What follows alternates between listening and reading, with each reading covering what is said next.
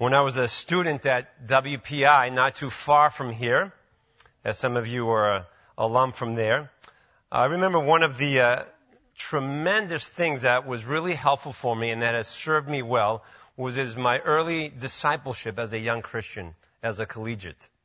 And we were going through the Navigators. That was the organization that was involved in my life at the time.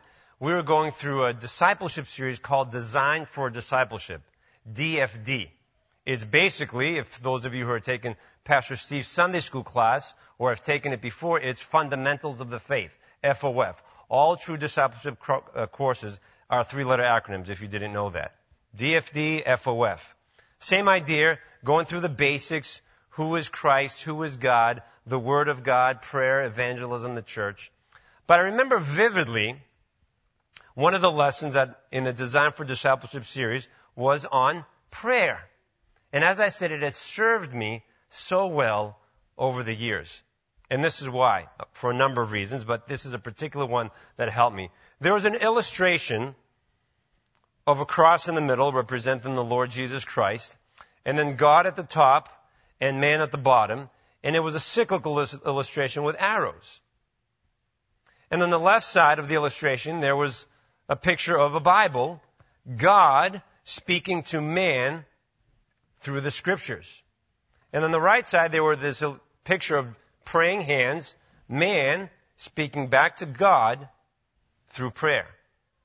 And that has served me so well over the years. And so I wanted to address that today because there are some things going around in the area of prayer that can be misleading, that are misconceptions and sometimes even outright heresies, even in evangelicalism today. So I saw that in my relationship with God early on as a young Christian, that relationship was based upon a two-way communication. I speak to God in prayer, and God speaks to me through the Scripture. Now, that is not to say that there are not times when I might be silent in prayer, but I'm not silent in order to receive further revelation. I might be meditating on the Scripture that I just read and praying it back to God or thinking about what it meant and how I want to respond back to the Lord. But one of the areas that I want to address, and that's why I've entitled this prayer, Who is Talking to Whom? In prayer, who is the one doing the talking and who is the one doing the listening? In Scripture, it's God doing the talking. I remember doing a Bible study years ago when my wife and I ministered in New York City, a summer Bible study 7-week course called God Has Spoken. And it was a study on how to study the Bible, biblical hermeneutics, Bible study methods. And God has spoken clearly, but in prayer we are invited to speak to God. Well, one of the heresies that's around today, it's been around for some time, is what's called contemplative prayer. How many of you have heard of it? How many of you have practiced it? The hands went down really quickly. Contemplative prayer. What's the attraction? Very simple. The attraction to people for contemplative prayer is this.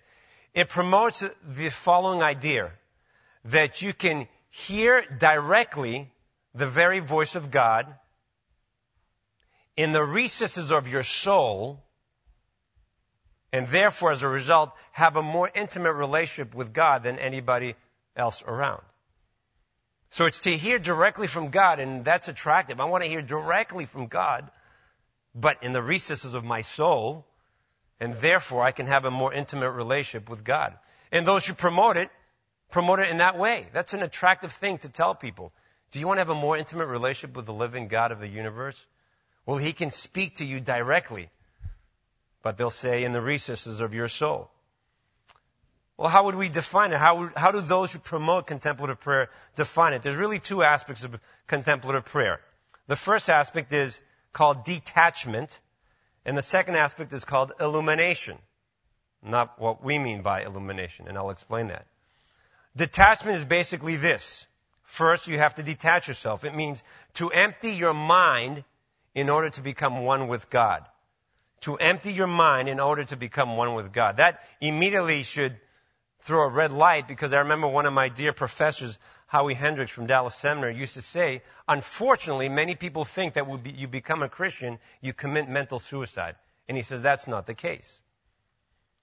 But that's the idea behind contemplative prayer, to empty the mind in order to become one with God. A lot of that stuff is taken from Richard Foster's book, I believe back in 1978, Celebration of Discipline.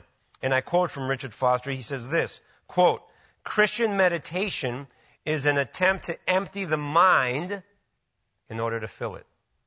So that's what they mean by detachment, somehow to get to the place where you empty your mind completely. And then after you've done detachment, emptied your mind, there's what they call illumination. And what they mean by that, once your mind is emptied, is to fill your mind with communication from God. Pastor Gary Gilley of Southern View Chapel, he does not promote contemplative prayer, but he speaks out against it. He describes it in a very good way in this section. He says, quote, a person is to empty his mind or detach himself, then fill it with imaginative experiences with Christ. That's also called attachment, who he will find in the silence of his soul, resulting in God becoming the source of his words and actions. Prayer to them is an emptying of oneself so you can hear directly from God. Initially we can see there's three things wrong with this idea of prayer. First of all, as I mentioned, it's not mental suicide, because we know very clearly, you don't have to turn there. The passages that we're going to study more in depth, I'll have you turn to later. But Romans 12:2, right? Do not be conformed to this world, but be transformed by what? The renewing of your mind. It's not an emptying of your mind, renewing your mind. If there was an emptying of mind, R.C. Sproul would pack up his bags and quit his renewing your mind ministry. Not so. The second thing that's obviously wrong with it, it has a wrong view of meditation. Foster said Christian meditation is to empty your mind. That is not Christian meditation. Think with me to one of the gateway Psalms, Psalm 1. Blessed is the man who does not walk in the counsel of the wicked or stand in the path of sinners or sit in the seat of scoffers, but his delight is in what? In the law of the Lord, and on his law he meditates day and night. Meditation is not transcendental meditation. It's meditating, thinking about the Word of God. There was another helpful illustration for me as a young Christian when I was with the Navigators. It was called the hand illustration. In the hand illustration, the 5 fingers represented different ways you can intake the Scriptures. One, of course, was reading the Scriptures. That was the thumb. I read the Scriptures, maybe go through reading through the Bible in a year, whether it's chronologically or however else you do it. Then there's, go back. The thumb is hearing the Scriptures. The Scripture is being preached, it's being taught, we hear the Scripture. The index finger is is reading the Scriptures, getting a panoramic view. The middle finger is studying the Scriptures, in-depth Bible study. Whereas reading it, you get a panoramic view, you're up in the plane, seeing the big picture. Studying is going down into the details, and that's why we do expository preaching. The ring finger is Scripture memory, memorizing the Word of God, committing it to memory. The pinky is meditation. Now, if you notice with your hand, the pinky can touch every one of the other fingers, or the thumb rather is the meditation, my fault. The thumb can touch every one of the other fingers. So as we hear the Word of God preached or taught, we meditate, we think about what God is saying through His Word. When we read it, we meditate. When we study it, we meditate. When we memorize the Word of God, it's not just for the sake of memory, but to meditate, to think on the law of the Lord and on His Word. Is this not what God told Joshua? Joshua was replacing some big leadership in the shoes of Moses. And he was frightened in Joshua 1. And God, to encourage him, said over and over and over again, be strong and courageous. As I was with Moses, so I will be with you. And he said to Joshua in verse 8 of chapter 1, this book of the law shall not depart from your mouth, but you shall meditate on it day and night. So true biblical Christian meditation, we meditate, think about the Word. But the other thing that's wrong about contemplative prayer, besides it promotes mental suicide and it has a wrong view of meditation, it has a wrong view of illumination. We don't detach our minds in order to receive just something from God in our inner soul. Illumination is 1 Corinthians 2. The natural man does not receive the things because he doesn't have the Spirit of God. But the spiritual man, through the Holy Spirit illumines our hearts and our minds so that we can understand the Scriptures. That's what it's all about. But what's the technique? This is what they use. I mean, when you really think about this, this is pretty crazy. Gary Thomas describes it this way. Quote, you choose a word such as Jesus or Father, for example, as a focus for contemplative prayer. You repeat the word silently in your mind for a set amount of, say, 20 minutes, until your heart seems to be repeating the word by itself just as naturally and involuntarily as breathing. But centering prayer is a contemplative act in which you don't do anything. You're simply resting in the presence of God. Don't do anything. Just empty your mind and sit there in the quiet. Let's see where your thoughts take you, without actually talking to God, without reading His Word. Without turning to the Scripture, just listen. I'm going to give you a little panoramic before we get into some detailed Scriptures of what the Scriptures, both Old and New Testament, say about prayer in terms of who is talking and who is listening. And we will see throughout the whole Scripture, all of Scripture, that it is us in prayer who are doing the talking and it is God who's doing the listening, not the other way around. 2 Chronicles 6:21. And listen to the pleas of your servant and your people Israel when they pray toward this place, and listen from heaven, your dwelling place, and when you hear, forgive. God's doing the listening. He's doing the hearing from heaven. 2 Chronicles 7:14, very familiar verse. If my people who are called by my name humble themselves and pray and seek my face and turn from their wicked ways, then God says, I will hear from heaven. God's hearing from heaven. Psalm 17, verse 6. I call upon you, for you will answer me. O God, listen to this. No pun intended. Incline your ear to me and hear my words. The one who is praying is saying to God, God, you incline your ear to me and hear my words, not the other way around. I mean, this is so simple, but yet so profound in our basic understanding of our prayer lives. Jeremiah 29:12. Then you will call upon me, God says, and come and pray to me. And God says, and I will hear you. God is doing the hearing. How about the Sermon on the Mount? Lord Jesus, in Matthew 6, verse 7, he says, when you pray, do not heap up empty phrases as the Gentiles do, for they think that they will be what? Heard for their many words. And Elder Pradeep just read it from our scripture reading tonight. I love that. Luke 11.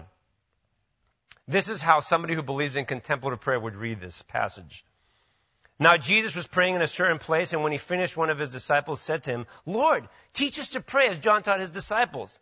And he said to them, when you pray, listen.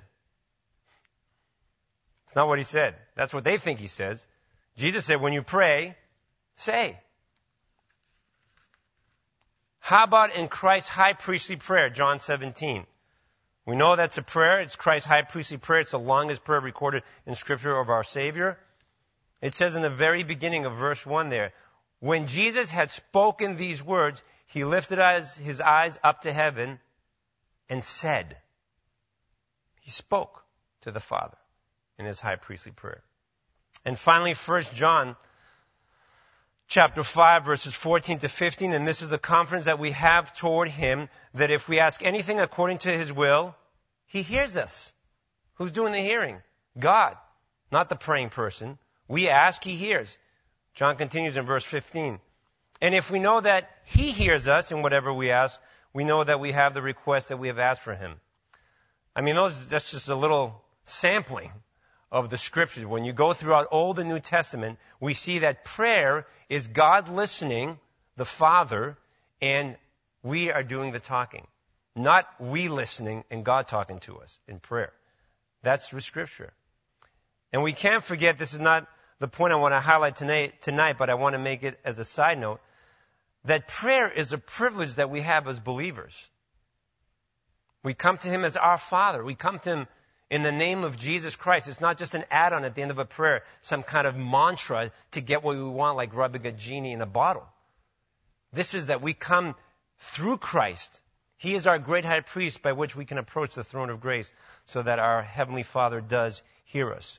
What's the background to all of this contemplative prayer? Prayer is us listening to God talking to us. A lot of it comes from mysticism.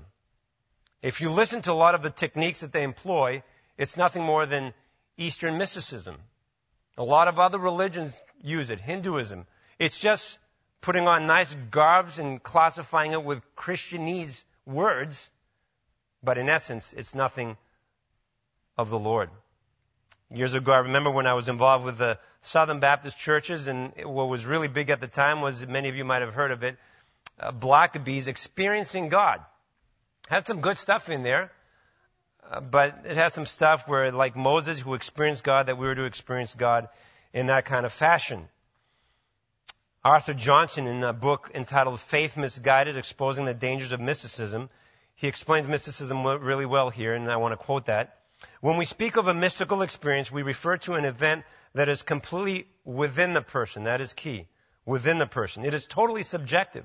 Its predominant qualities have more to do with emotional intensity or feeling tone than with facts evaluated and understood rationally. Furthermore, it is from this emotional quality that another characteristic results, namely its self-authenticating nature. The mystic rarely questions the goodness and value of his experience. Consequently, if he describes it as giving him information, he rarely questions the truth of his newly gained knowledge. That's mysticism. It's subjective. It's totally from within, not from outside of us. Or we can take the pastor of Willow Creek in Chicago, Illinois, Pastor Hybels, one of the premier seeker-sensitive churches. He wrote a book a few years ago and did a whole Bible study and video series on it called The Power of a Whisper. And in his video, to promote this Bible study, he says this, and I quote, he says, God's low-volume whispers have saved me from a life of boredom and self-destruction. Whispers that have arbitrated key decisions. Nudges that have rescued me from dark nights of the soul. Promptings that have spurred on growth. God whispering to human beings. Do you really believe it? Do you think that the transcendent God customizes little promptings and then directs them to rank and file human beings for the purpose of assurance or direction or just to convey his love or his warning about something? Do you really think this happens? And listen to what he says next. I've staked my entire life on these things called whispers. I've started a church in a movie theater because of a whisper. Close quote. I would hate to think when Pastor Mike comes back from California, he not only catches a wave while he's surfing, but maybe he catches a whisper. Who knows? But can you imagine that? This is how ridiculous this is. I need to wait for a nudge. How do I know it's authentic? It's not my flesh. A prompting. I need to wait to hear directly from God in the recesses of my soul about his love for me. When Romans 5 tells me clearly that he has already loved me because of Christ's work on the cross. I need to hear from God about assurance when he's given the Apostle John's first epistle about dealing with that whole issue of assurance. Excuse me for just a moment. I sense a whisper coming. False alarm, I'm sorry. You laugh because that's how ridiculous it is. But people are falling in line for this because it is somebody who was well known in evangelicalism. And this is where we're going to look at Scripture a little bit. What are the dangers? I highlighted what it's about, what the Scripture says in general, but what are the real dangers? I just want to highlight three. Three dangers to misunderstanding prayer as being us talking to God and God listening and hearing us rather than the other way around. The first danger is this. Sola Scriptura is minimized. Sola Scriptura is minimized. Sola Scriptura from the Reformation means Scripture alone. That God speaks to us through His Word. It becomes minimized when we were waiting in prayer to hear extra revelation from God. In her famous book, Jesus Calling, in the introduction, Sarah Young, and this is, I see posts of this, her book, this is their devotional intake every day.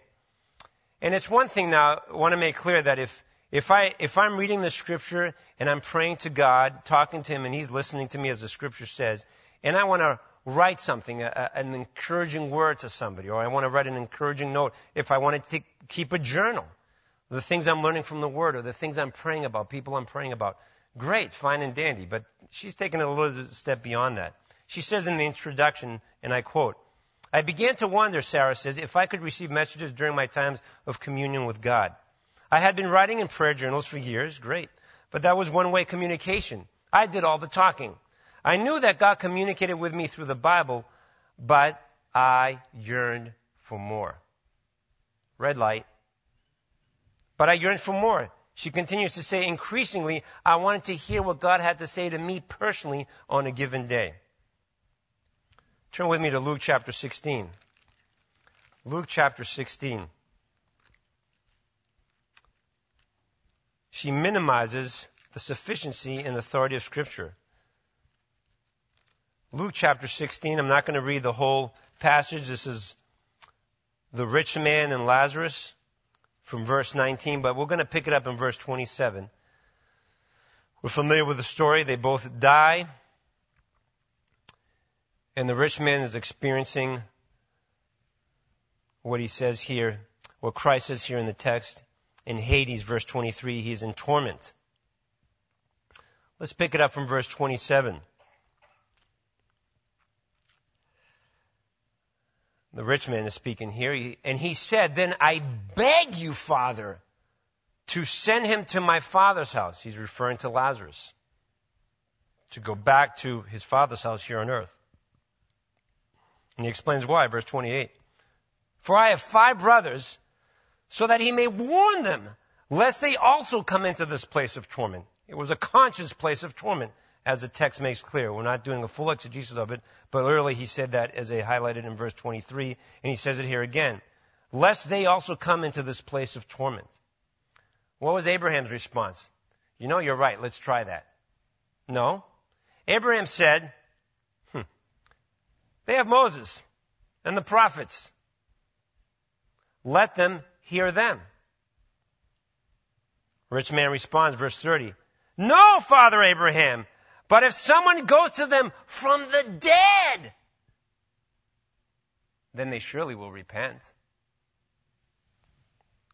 What was Abraham's response? You're right, I didn't think about that one. I mean, if we send somebody from the dead, surely they will repent.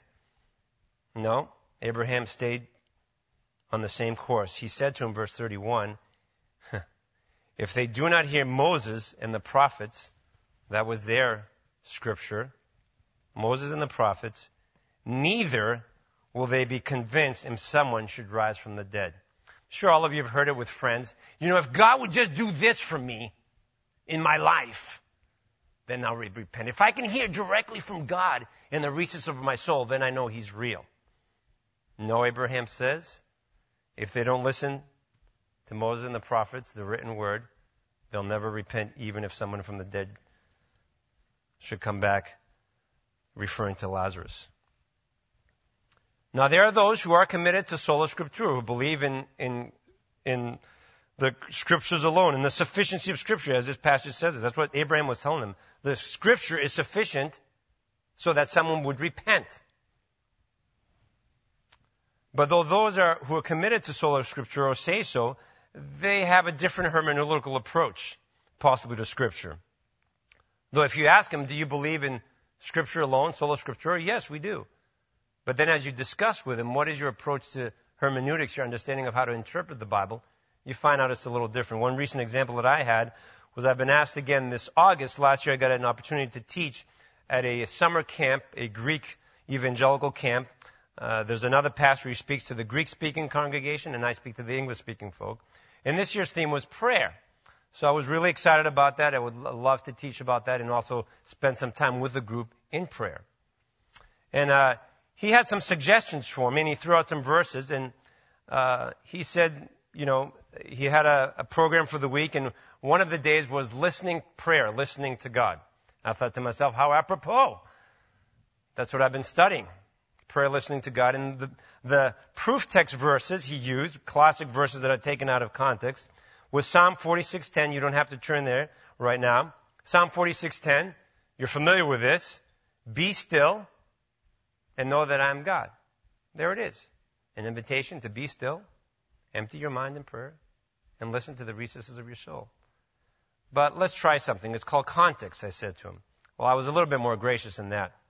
I said, brother, I know you believe in sola scriptura, and I can't wait to have sweet fellowship with you. But as we look at Psalm 46, the context is otherwise. The next part of verse 10 says, be still and know that I am God. I will be exalted, God says, among the nations. Which nations? When you look back at verse 6, the nations which are raging against God. You look at the beginning of Psalm 46, it's talking about times of trouble. How in our times of trouble, God is an ever-present help in times of trouble, and He is our refuge.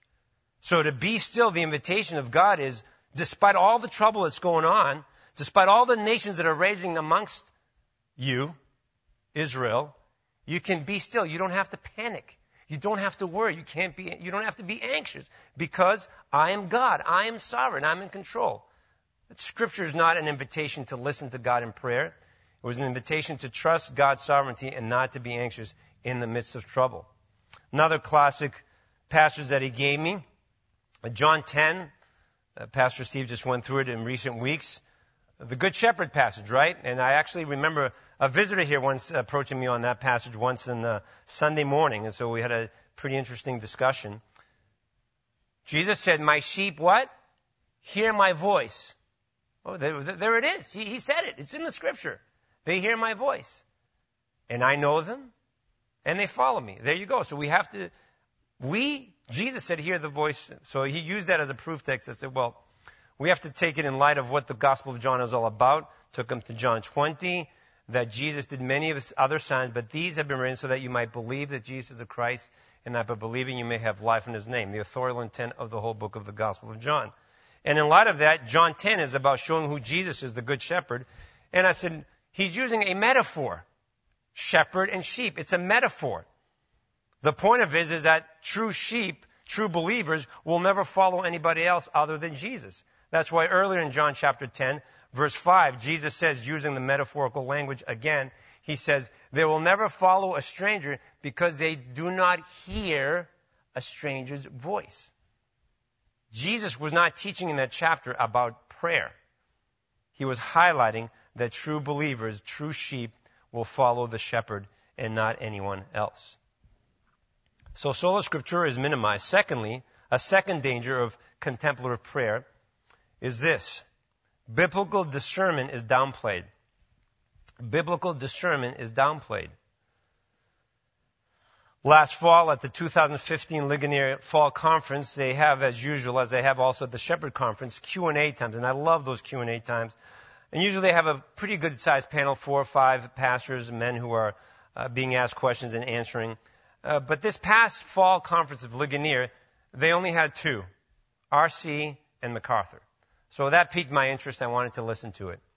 And the man who was asking the questions asked to both men the following question. What do you think is the largest problem facing the church in America? Good question. What do you think, R.C., what do you think, Pastor MacArthur, is the largest problem facing the church in America? And I quote here Pastor MacArthur's answer. Quote, a lack of biblical discernment. The church basically suffers from spiritual AIDS.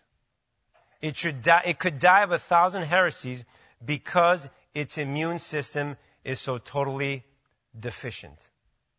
End quote. Spiritual AIDS. Turn with me to Philippians briefly. Philippians chapter 1, verses 9 and 10. Paul, as he does in many of his epistles, is opening up in his prayer for the Philippian church, the church in Philippi. And he says this, beginning in verse 10. Notice what he says about discernment. And it is my prayer that your love may abound more and more with knowledge and all discernment. Why? Purpose statement. So that you may approve what is excellent. I want to just highlight briefly, without doing a full exegesis of these verses, that notice how love and discernment are coupled together. They are not mutually exclusive, as many would have you believe. Because when you say something, you're trying to discern something, somebody else who hears it might say, well, I don't want to be judgmental. That's not a very loving thing to do. There's a difference between judging and judging rightly, being discerning. Here, Paul couples that their love may abound more and more. But how? Just in a vacuum? No. With knowledge and what? All discernment. That's how love abounds more and more, with all discernment. Why? So that you may approve what is excellent.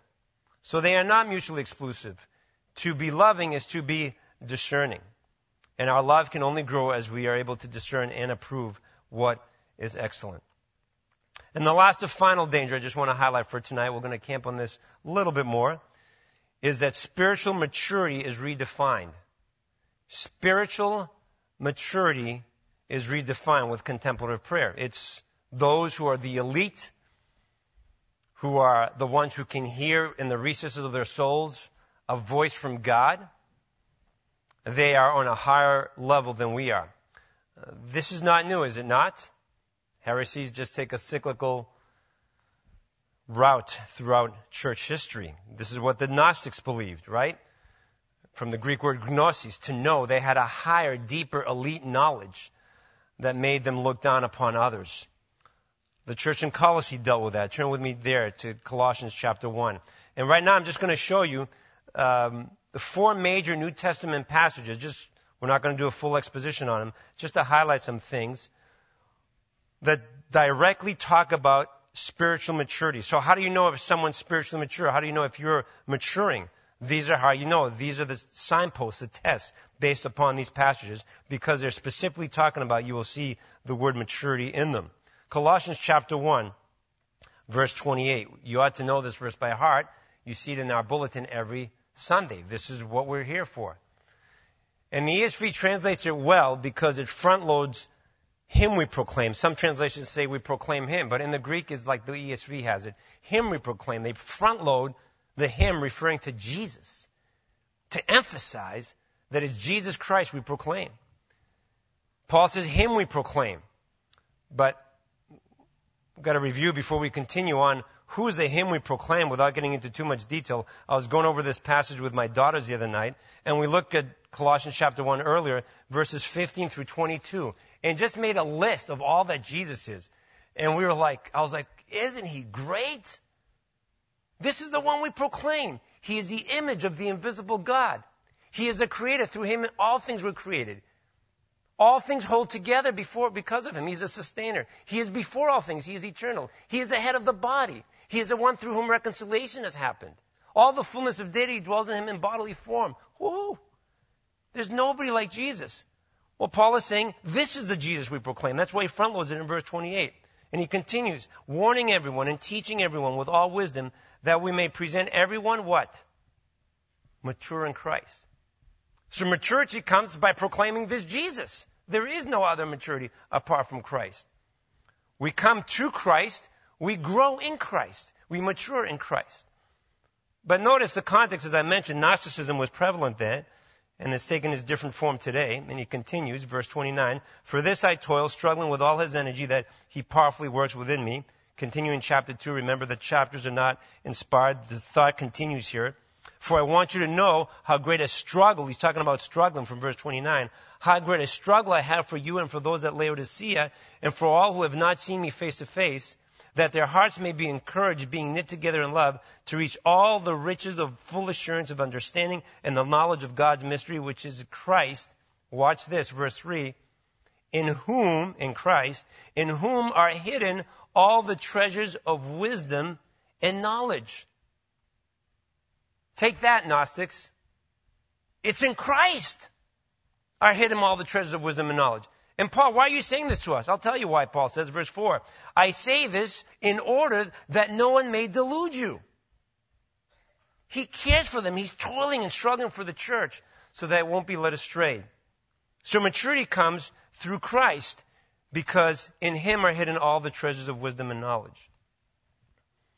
Go back to Philippians chapter 3. Second passage on maturity. It's not listening to an inner voice supposedly from God, but it has to do with maturity in Christ. And that's where we proclaim him. But it also has to do with this, Philippians 3.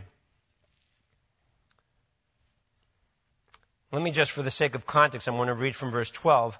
But for the sake of context, this is Paul's testimony. If you heard the testimonies today in the baptismal waters, a testimony really involves, I always tell people, your testimony is the same as everybody else. It is, right?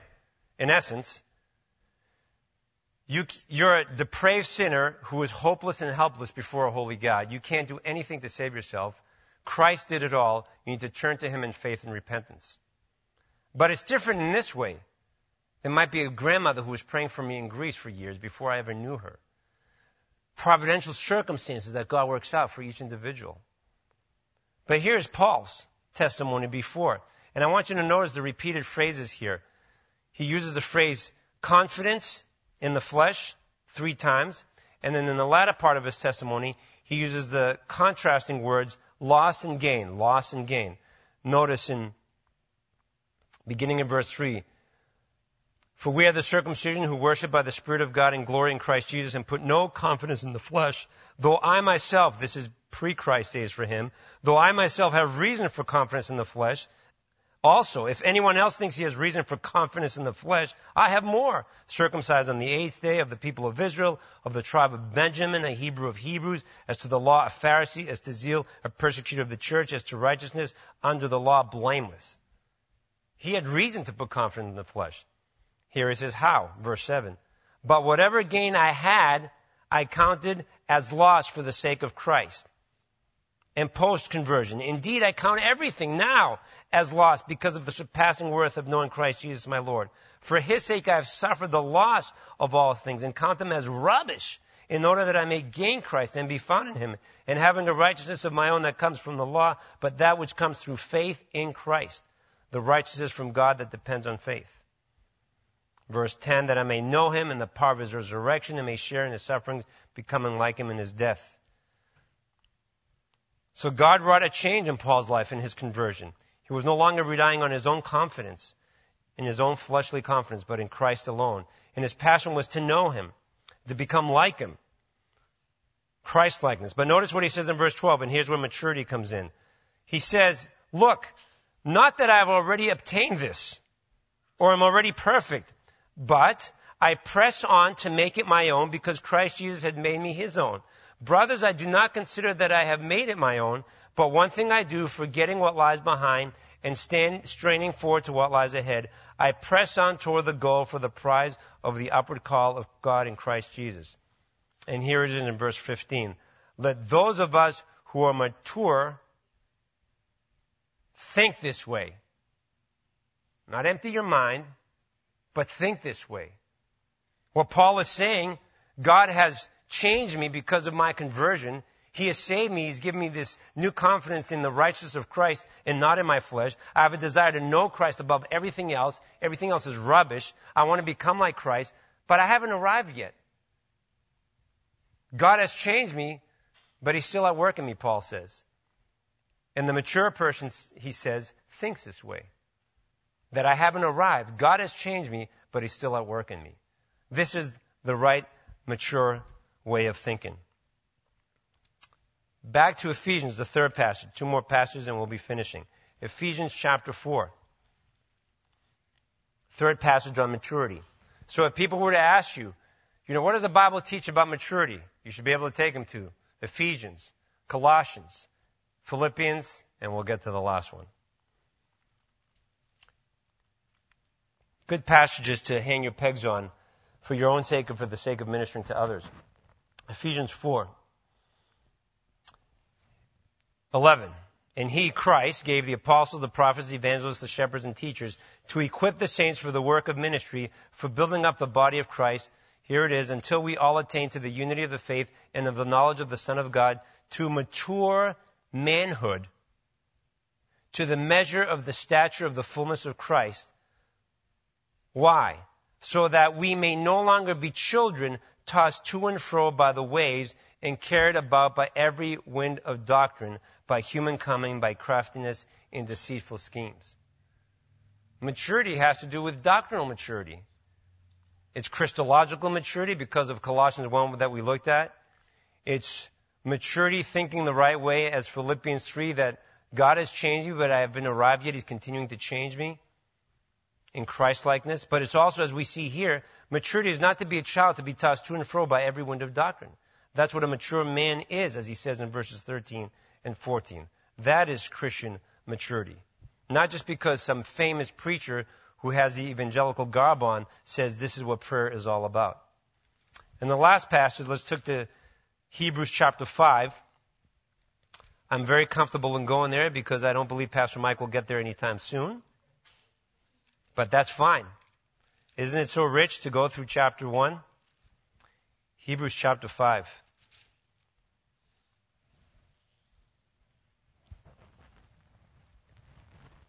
Verse 11.